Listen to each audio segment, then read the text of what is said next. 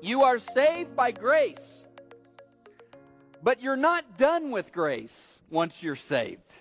You live in grace. You breathe grace. It is the fuel that makes your Christian life move forward. The transformation that the Holy Spirit wants to do in your life, it happens by the fuel, by the energy of grace.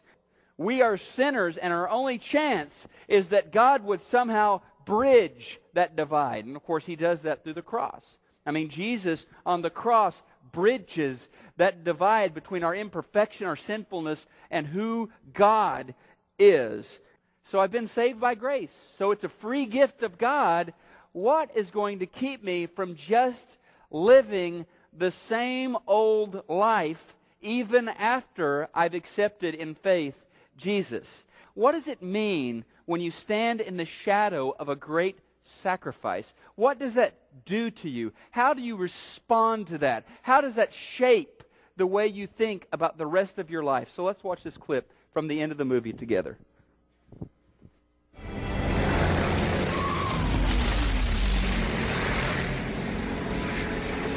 They're tank busters, sir. P-51s. Angels on our shoulders.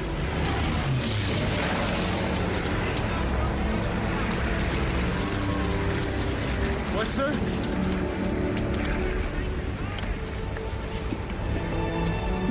James. Earn this.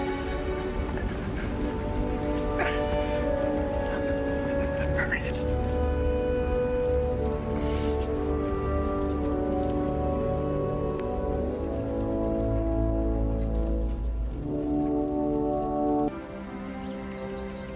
Every day, I think about what you said to me that day on the bridge. I've tried to live my life the best I could. I hope that was enough. I hope that at least in your eyes, I've earned what all of you have done for me. In light of sacrifice, in light of an outpouring of love like that, how is he going to live the rest of his life? I mean, how is he going to respond to that? I think those are the questions that he's dealing with. And it was in memory of that sacrifice that he was fueled to try to be better, to try to do the best he could, to be the best man that he could. I mean, how could he earn it? Well, he wouldn't earn it, but he wanted to live a life worthy of the sacrifice that had been poured out. And the grace that God pours out on us to save us, to literally rescue us, is that grace that calls us to live in step with the Spirit instead of living in step with our own selfishness.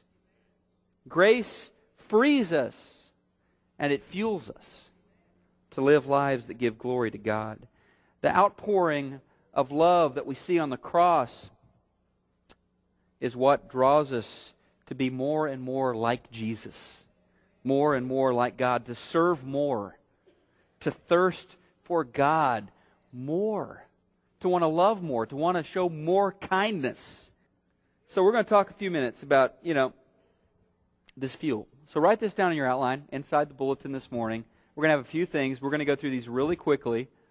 One of them is that grace not only saves me, it frees me from the yoke of legalism, and it pulls me into deeper fellowship with God.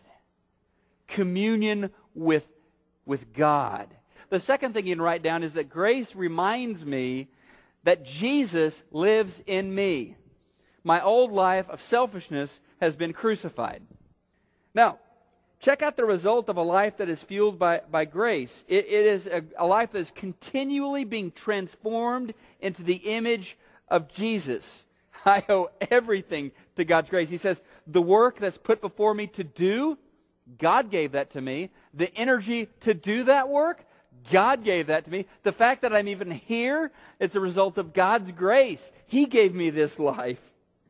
And then next you can write that my encounter with God's grace means that I don't want to waste 1 second of my life. The next thing I want you to write down on your outline this morning is that grace reminds me that the work that I have to do comes from God as well as the energy to do it. Okay? So grace fuels a life of love and power and ministry, service to others, devotion to God, reaching up, reaching in, reaching out. It's all fueled by God's love.